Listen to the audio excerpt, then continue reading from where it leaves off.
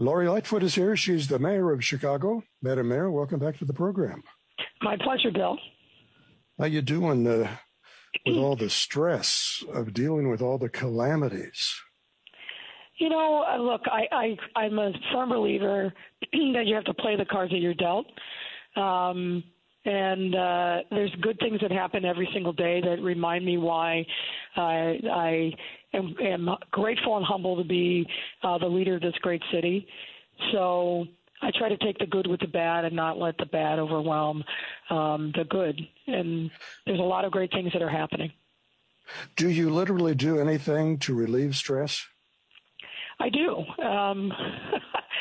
So I would love to say that I'm out there exercising all the time, but that would not be true. Although I have started to go and hit some tennis balls, which has been fun.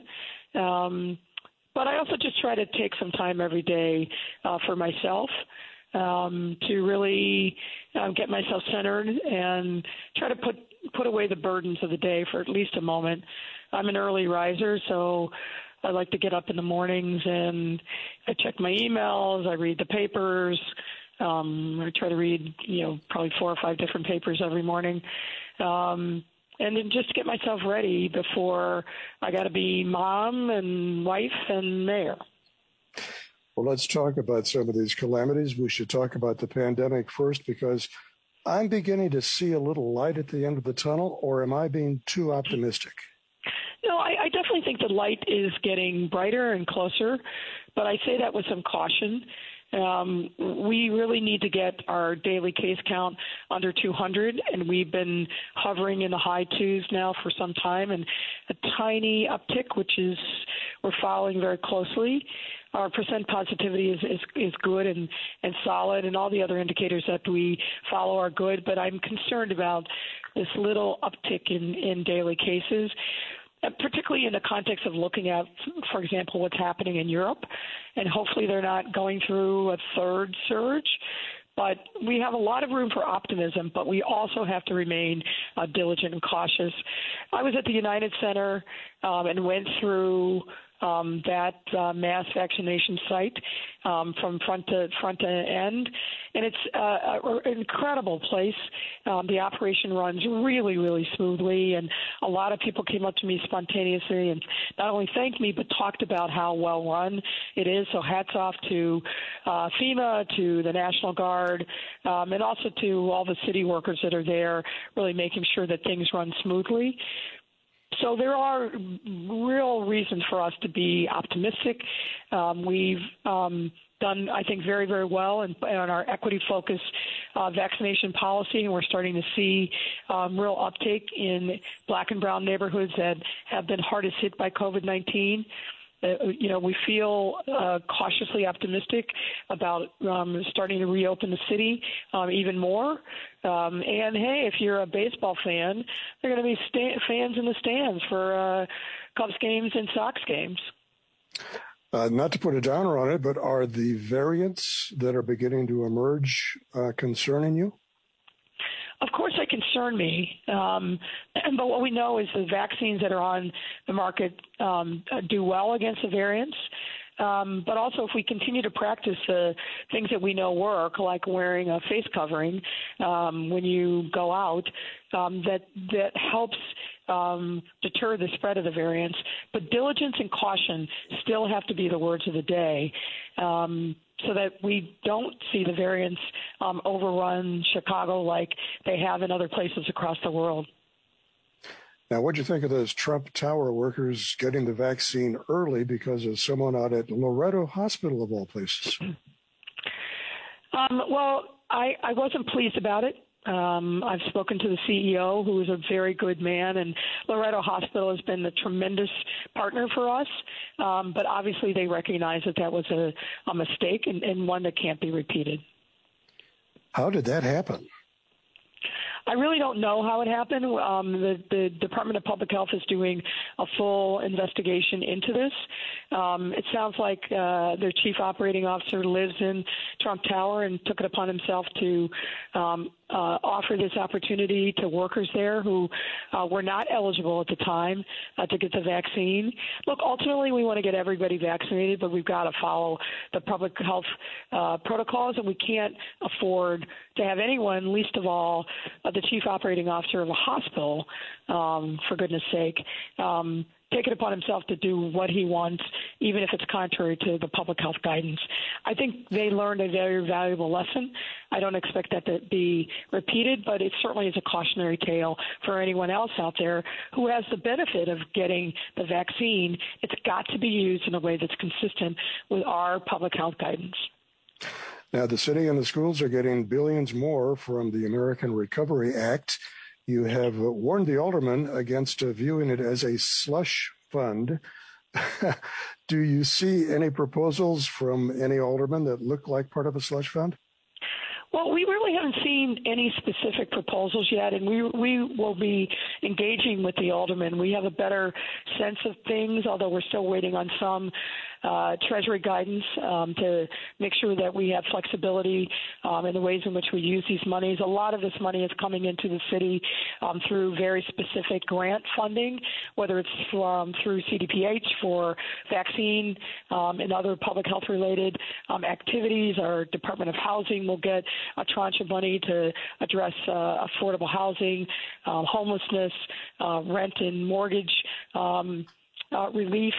So some of that money is already spoken for, but we want to be smart and prudent about how we utilize these funds. We believe that the latest forecasts predict that the economy will not come back fully until probably 2024. So we've got to play the long game with this. And we also need to make sure that we don't make the mistakes of the past. In following the 2008-2009 recession, the city did get additional monies from the federal government, not to the magnitude that we're getting them now, but it with due respect, wasn't prudent in the way that it used it. And then what followed? Dare I say the word parking meter deal. The disastrous parking meter deal was born of necessity because the monies that came following the 2008-2009 recession were spent in such a way that they spent them too quickly and didn't have money for the long term. I don't want to repeat the mistakes of the past, and I'm confident that my colleagues in the city council don't want to either. There are things that we need to get done. There are people in our city that are really, really hurting, but we've got to do things in a way that is responsive to our residents' needs, but in a fiscally responsible way. How about that guaranteed basic income idea to attack income inequality by giving the poorest Chicagoans $500 a month, 500 of them? Yeah, I mean, look, it's an interesting idea, and we're certainly looking at it. But I think the thing that we can do for our poor Chicagoans that is really going to benefit them for a lifetime is to get them jobs, to create opportunities where they can go to work, where they can have savings, where they can have benefits, where they can take care of themselves and their families. Jobs is the answer.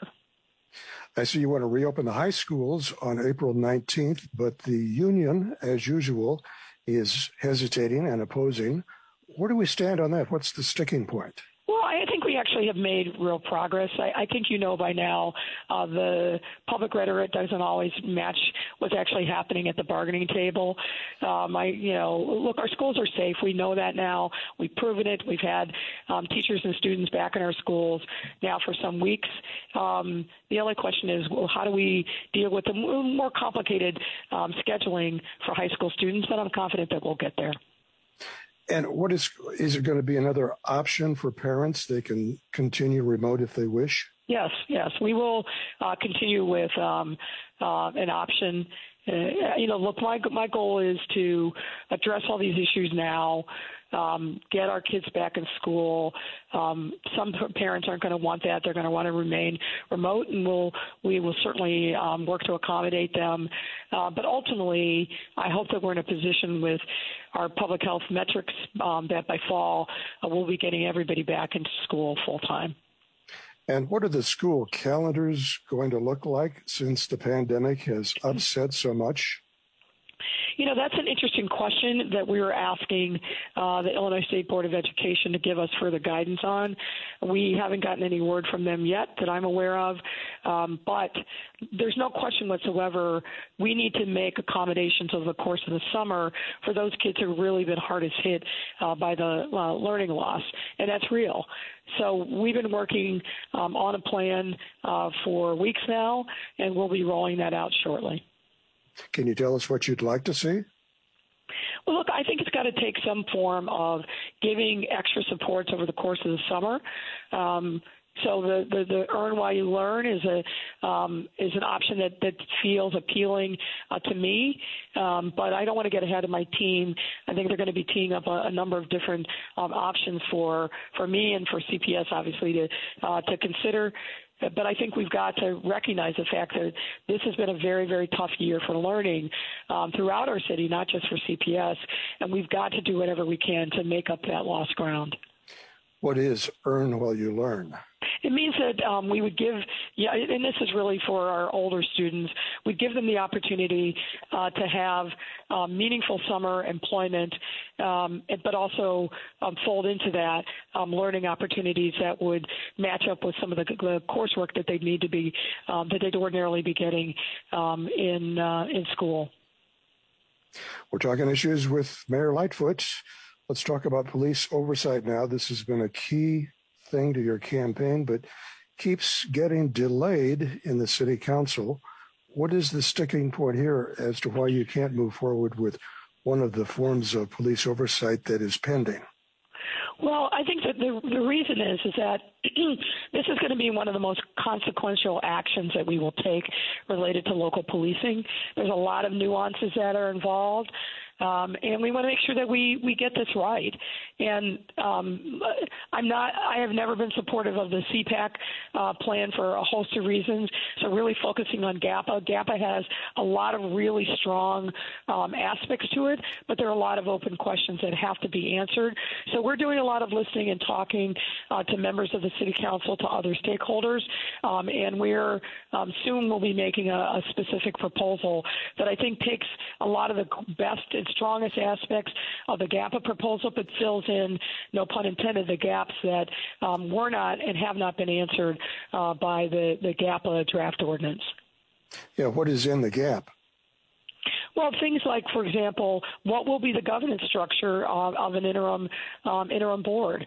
The ordinance that was before the city council a couple weeks back actually didn't answer that question and left it to some other day to be decided.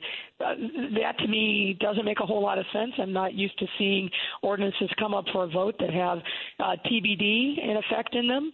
I think we've got to resolve the issue of who makes final policy, particularly given that we're in a consent decree where all policy is scrutinized by the independent monitor and her team. So there are just some key considerations that have to be addressed that have not been fully addressed in the proposals that are currently pending, but I think in my mind have to be before the city council votes one way or the other. So I'm confident that we'll get there. You're not going to give up, are you, on controlling policy? Well, look, I say this as somebody who's been around law enforcement and local policing for 20 plus years. Formulating policy for police departments is challenging. I'm a lawyer. I'm a former federal prosecutor. I work within the police department. I've done police oversight work for a number of years. So a significant amount of my professional career has been revolving around these issues. It's not easy. It's challenging. There's a lot of nuances to it. And at the end of the day, my hope is that we can come up with a structure that the governance board will have a substantial say in what policy looks like. But if there's a dispute, and that's really where the rubber meets the road, I think that we have to come up with a formulation that gives responsibility where it should lie, which is with the department and ultimately the mayor's office, because we're the ones that are going to be on the hook for liability in the event that there's a policy that goes awry. And that's why I have such strong feelings about it. I know the Independent Monitor also has very strong feelings about it because it impinges upon her jurisdiction. When these proposals were initially talked about, the Chicago Police Department was not in a consent decree. We are now, and we have to deal with that reality. Sounds like you're far apart. I don't think ultimately we will be. But we've got to all come to the table with a spirit of goodwill and understanding that everybody else at that table comes with goodwill. But I think we'll get there. It's hard, though. If it was easy, it would have been done already. Yeah. Gun violence continues to be the scourge of the city. Is any of it because we're loosening up on criminal justice reforms? I think a big part of the challenge that we are seeing is that we haven't had any criminal trials in the state courts. It's been almost 12 months since the state courts trial system shut down. And we've got a lot of people that are out on pretrial release that are dangerous people. That are charged with murder, that are charged with, aggravated assault, which is a sanitized version of I shot at you, tried to kill you, but I missed you, or I hit you and didn't kill you. So there are way too many dangerous people that are out on the street on pretrial release, in my view. Pre-pandemic in February of 2020, we had about 1,200 people on electronic monitoring in the county. That's run through the sheriff and the court. That number ballooned to over 5,000 with zero additional resources available to help manage that swelling population of pretrial releasees. And that's a problem. And then when you couple that with the fact that these cases are not moving through the system as they should, justice delayed is justice denied. People in the community have to believe that the criminal justice system sees and recognizes them, particularly the victims of violent crime. And when they see people who have committed terrible acts against them or their neighbors back out on the street 24 or 48 hours later, that sends a horrible, chilling message to the victims of crime across our city. So we've got to get the criminal trials back up and operational. And look, the pandemic has affected every aspect of public safety. And public safety isn't just about the police. It's about those community organizations that provide supports for individuals and families. They've all been affected by COVID-19. The criminal courts, the prosecutors, everything, every part of the public safety ecosystem has been dramatically impacted. We're opening back up. People are coming back to full strength, but we absolutely must have criminal trials in Cook County. There's no ifs, ands, or buts about that. I should ask you about the big national story about Governor Cuomo in New York. Earlier, I asked if he deserved to be reelected. Now I should ask, with pressure building on him, should he simply resign, as even his fellow New York Democrats say he should? Well, look, I'm anxious to see the results of the New York Attorney General's independent review. I have been following the story very closely. I'm very concerned about the stories that have been coming out from young women who have alleged that he has sexually harassed them or otherwise asked very inappropriate questions in the workplace. But I also don't want to forget the fact that there were a number of people who died in nursing homes and congregate settings, and that it looks like those numbers were not fully told and transparent at the time. That's another big piece of this that's equally disturbing. So you're not willing to go as far as, say, Senator Schumer is, that he's lost his ability to govern and should just quit? Look, as a mayor of Chicago, I don't walk in his shoes, and I don't walk in the shoes of any other New York elected official. So far be it from me to be able to render that kind of judgment. The allegations are extraordinarily troubling all the way around. There's no question about it. All of us as elected officials, we can only do our jobs effectively if we have legitimacy. And the minute you lose that legitimacy, you cannot function effectively. And I think the governor has to ask himself a series of very serious questions about whether or not he is going to be able to fulfill his oath and his responsibilities to the residents of New York as governor under the current cloud that he's clearly under. And that'll be the judgment of voters there to render. But the allegations, both on the sexual harassment allegations as well as what he and his team did regarding the deaths of nursing home residents, are quite disturbing.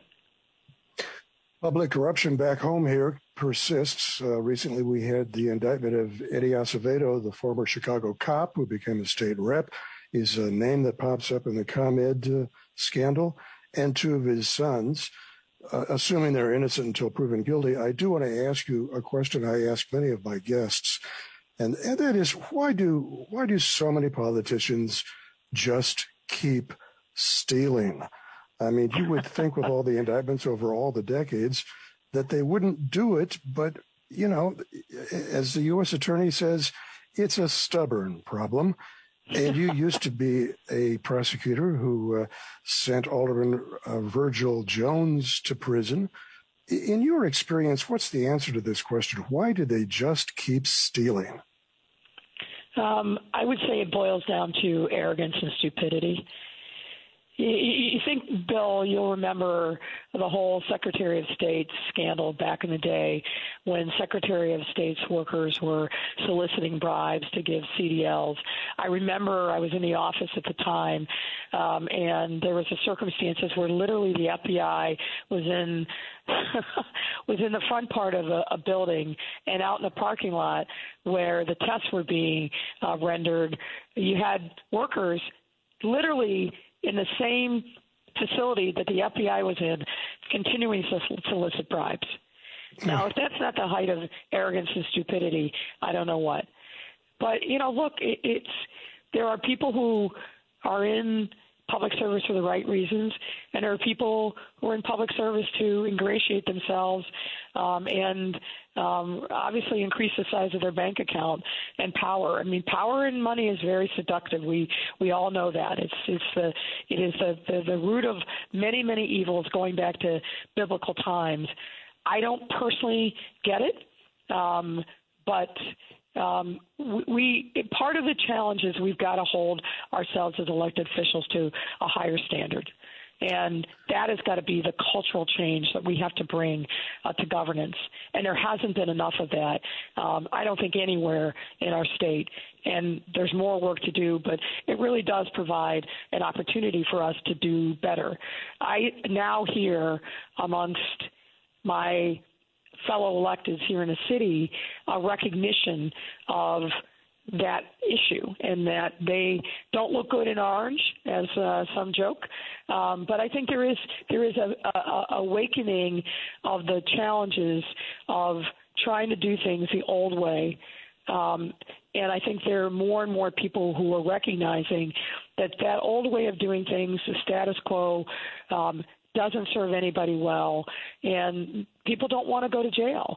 And I will have to say it's distressing to me that the U.S. Attorney's Office and the FBI are, in effect, our ethics department.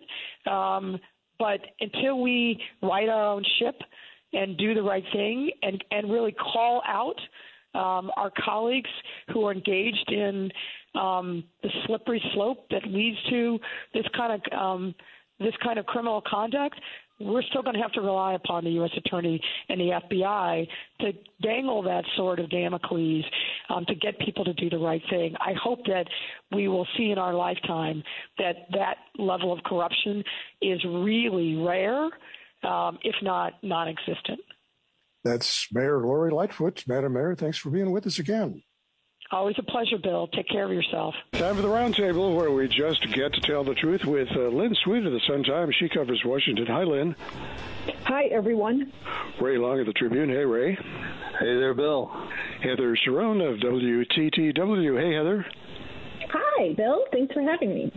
And sports analyst Cheryl Ray Stout. Hi, Cheryl. Hi, Bill. we're all doing this roundtable as the Illinois game is going on Friday afternoon, so all of us have kind of one eye and maybe an ear or two to the Illinois game. But let's talk politics and how the business and society and everything is beginning to reopen, Ray. Politically, how's it playing for Pritzker? So far, so good, or is there trouble?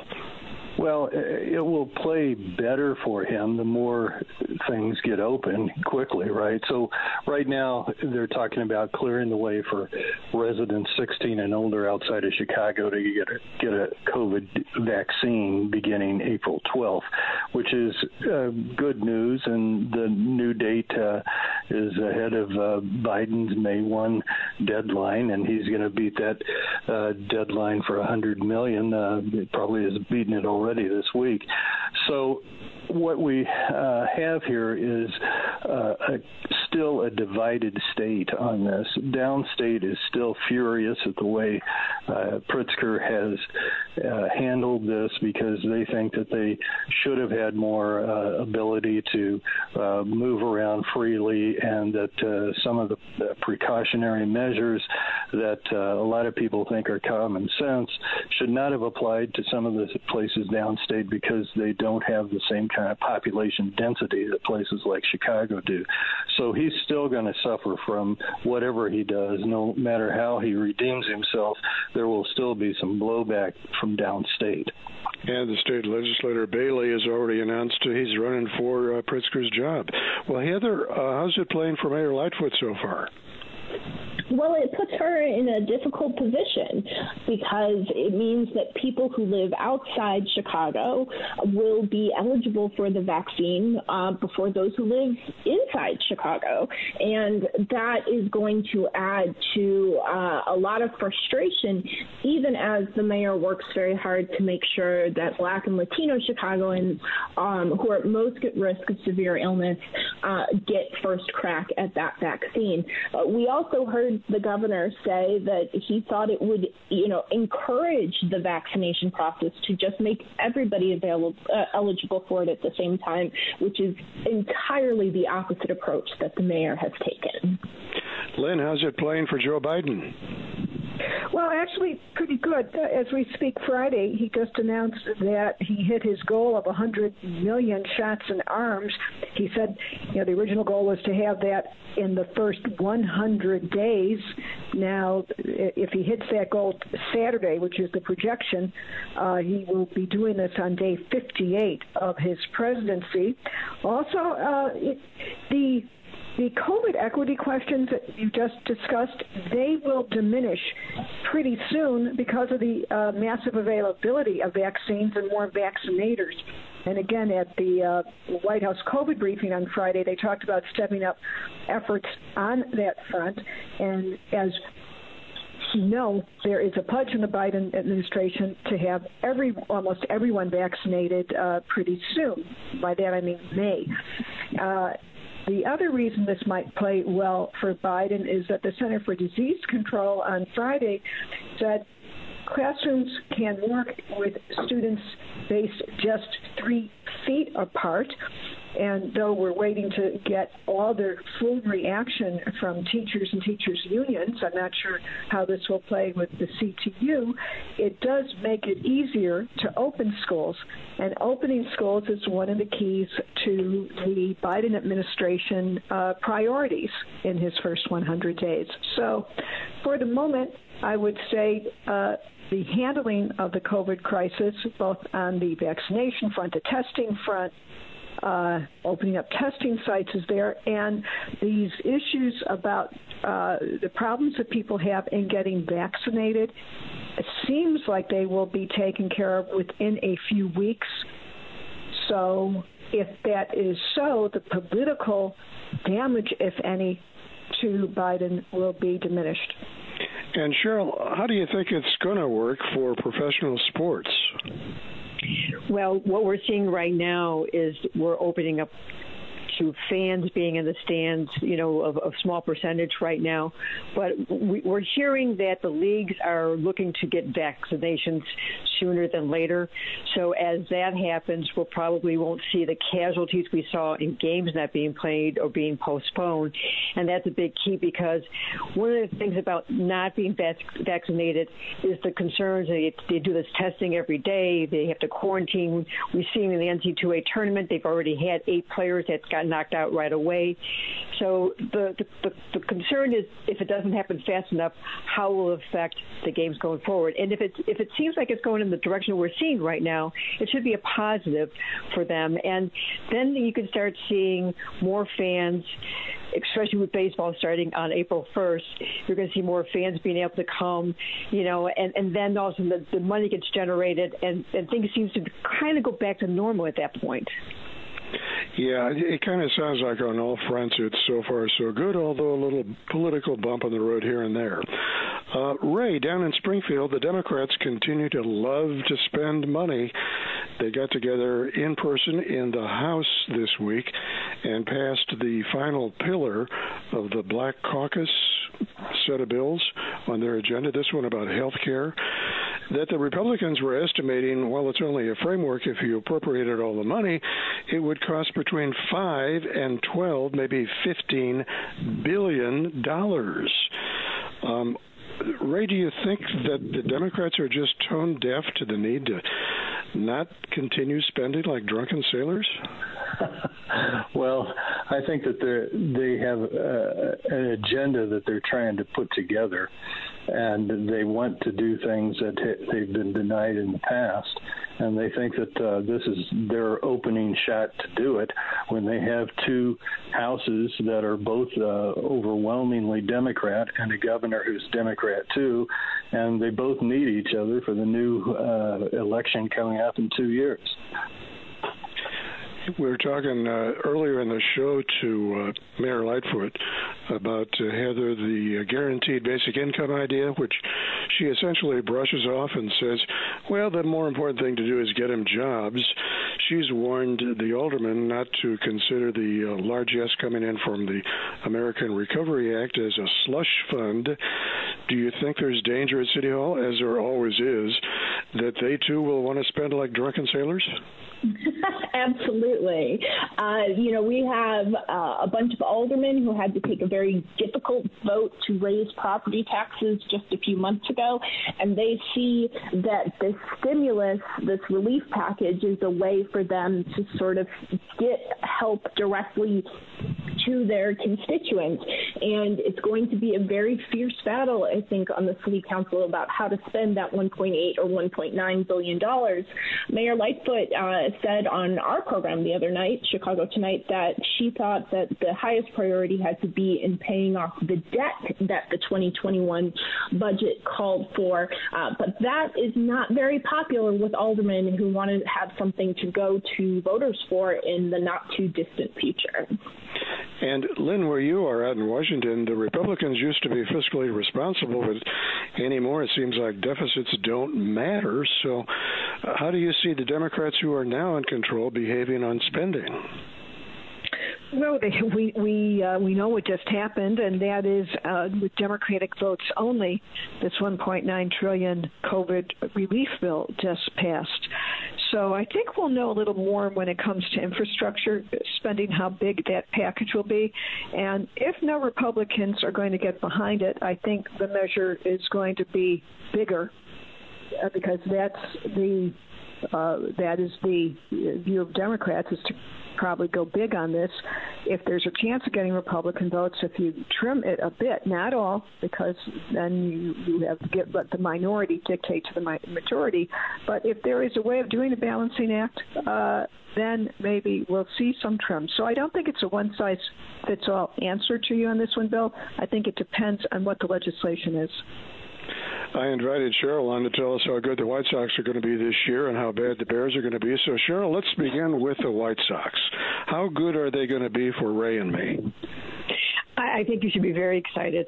Their starting rotation, as far as their pitchers go, is going to be lights out. You have three Cy Young contenders, and Lucas Giolito, Dallas Keuchel, Lance Lynn. Dylan seems to be their fourth guy, and Bill, I'm telling you, he's improved a lot. He's throwing strikes. Then you have, Carlos Rodon will probably be in the mix to be a fifth starter. But their bullpen is going to be phenomenal. They've got guys that can top 100 miles an hour, from the right and the left. The one concern I have is their catching, because Yasmani Grandal is just getting back into shape because he had some knee issues. But Zach Collins has really stepped up. And then you have their lineup. Their lineup is pretty solid. You got Adam Eaton, you've got Tim Anderson, you've got Eloy Menez, you got Luis Robert, Nick Madrigal, and you got the rating MVP in Jose Abreu. So there's a lot of positives about this team right now. And with Tony La Russa, there's no negative words that I'm hearing from players about him. Yeah. I'm in there. Bill, you and I both have known Tony for years. Yes. And he knows how to tap into these guys. Even though at 76 years old, and everyone keeps mentioning it over and over again, he still has the wherewithal and the genius of a Hall of Fame manager that he is. Ray, I want to believe all that, but what do you think? Well, Tony's had about a decade to rest up for this event, so he can bring it together. I mean, I think it's positives all the way here. I'm less enamored by what the Cubs have been doing, and certainly as you teed it up regarding the Bears, that's something that makes me want to get into a fetal position. Well, let's move to the Cubs. I feel like that right now. Let's move to the Cubs. How much rebuilding are we looking at for this year, and should we lower our expectations, Cheryl? They're having a good spring, but with that said, once they get into the season, I'm concerned about their pitching staff. They have Kyle Hendricks is great. Jake Arrieta is coming back. But the thing is, they're soft tossers, and they have to pitch to contact, which means your defense has got to be on their toes because they're not going to strike out people. Here's the other concern that Cub fans have to be worried about. They have three players that are in their walk years: Anthony Rizzo, Javi Baez, and Chris Bryant. If they don't produce well early, you can look for one of those guys, more likely Chris Bryant, to be traded. So that's the problem is, facing this team right now. Wilson Contreras, you've got some real positives with this team as far as what they can do, but the current concerns is what's going to happen with this team because they're not spending the money. Ricketts has closed the door on spending money. So, Heather, you're a Cubs fan. Is that too pessimistic, what Cheryl is saying, or no? No, I don't think so. I feel the same way about the team. And, really the departure of John Lester was really sort of, I think, the death knell, for that World Series team. And I've said it to my friends, and I'll say it here. I think a lot of us expected more than one World Series. Perhaps we were tempting the cursed gods with that expectation, but it seems like a real long shot now. And it's just too bad because those were good young players that seems like they had a lot of winning years in them. Well, let's move to the Bears, Cheryl. How bad is it going to be? Ooh, it's going to be tough. Mitchell Trubisky's gone. He's signing with the Buffalo Bills. They've signed Andy Dalton, who a lot of Bears fans are going, oh, you're kidding. 33 years old. He's a serviceable quarterback. Not great, not horrible, just serviceable. But here's the problem. They are going to release Kyle Fuller, their all-pro cornerback, because of salary cap issues. And the other player that could be also gone is Akeem Hicks. You're talking about two Pro Bowl players who are very, very important to this defensive scheme. And the question mark is, can Ryan Pace figure this out? Because he's going to draft a quarterback in the draft this year, no doubt about it. But this is going to be an interesting season. Well, this sounds like a management problem. Is Ryan Pace just not good enough for the Bears, or what's going on? I think you're right. I think when you make a mistake with the quarterback, not once, not twice, but possibly 3 times, you're in trouble. That's the job. That's the most important position that you have to get right. He got it wrong when he drafted Mitchell Trubisky. He traded up for him. He got it wrong when he signed Nick Foles last year. Could he gotten it wrong again this year? Possibly. So he tried to get Russell Wilson. Russell Wilson's agent came out and said that they offered 3 first-round picks, a third-round pick, and 2 players. But the Seahawks are not going to give up Russell Wilson right now. Heather, I've always thought that the Bears are too much a family business, and we had to sell it to somebody who knows how to run, professional football. What do you think? The ghost of Papa Bear Hallis is spinning. But, man, especially when you remember that the Bears could have drafted Patrick Mahomes and then they didn't, and now we're playing, which journeyman quarterback is going to lead the Bears. It's a little bit tough to stomach, and a long way from the glory days of the 85 Bears, of course. Yeah. Okay, Cheryl, how about the Bulls? They look good and bad and not consistent. How do you see them played out? I think one of the things we're going to look forward to, what are they going to do on the 25th for the trade deadline? Will they be trading or will they be acquiring? They have some good pieces right now. Billy Donovan's done a great job. I mean, you look at don't look at the record, look at what he's doing with players. He's developing the players. He's developing a system. And the thing is, some of these players aren't good enough. But Zach LaVine, he's really proved his weight there. Love Thad Young. He's having a career year. And in his 14th year in the league, he's still playing like he's 20 years old. So you have a lot of positive there. They have to learn how to close out games. They have to learn how not to turn the ball over, and they got to stop fouling the three-point shooters. Those are things that they have to take care of. And how about the Blackhawks? They're stumbling right now. I mean, no one expected them to be where they were at just a couple of weeks ago, But right now, it's a matter of you've got a lot of young players that they're getting the peaks and the valleys of being young. Their goaltending has been pretty good, much better than anyone expected. And the question mark is, will they make the postseason?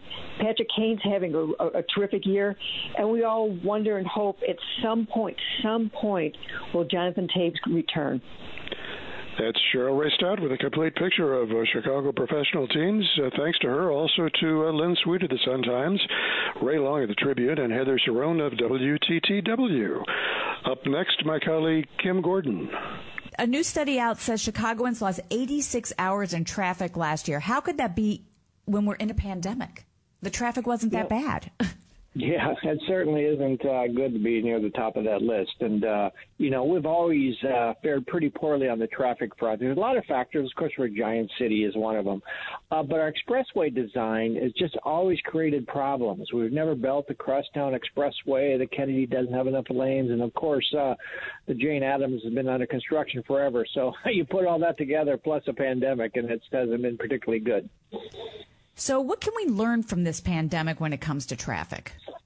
Well, some really interesting things are happening. For one, the rush hour peak, especially the morning peak, isn't what they used to be. It's much faster to drive at, 7:45, 8 in the morning, and that's the good side. And we're seeing less snarls, even in the evening rush. But the problem now is people are actually driving more, and they're driving at different times of the day. So it might have used to have been easy to drive between 9:30 a.m. and 4 p.m.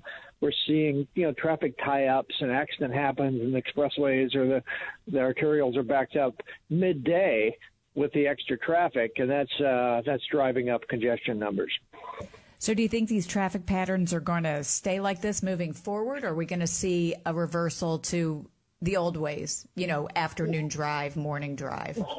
Yeah, people will return to the trains, and the buses. That's been one of the big negatives here. Of course, transit use had a nice recovery after Labor Day, then it just flattened, and people are not coming back as quick. We think that's going to happen around mid-May or June when we start to see normalcy downtown. That'll be good news. We'll also see offices reopen, so we'll have a little more of the traditional commute. And I think, fuel prices have actually inched up again, too, and that actually has a bigger effect than people think. And so I think it's likely going to get a little better in the next few months. And so where do you see traffic change? I mean, will the pandemic change traffic patterns forever? Is this something that's just a short-lived thing, or are we going to learn from this and be able to move forward with it, or we're just stuck in bad traffic if we live in this area and that's just how it is?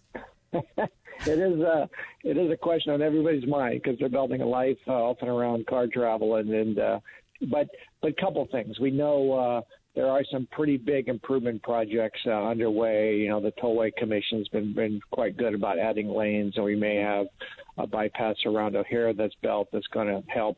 Jane Addams is getting close to being done.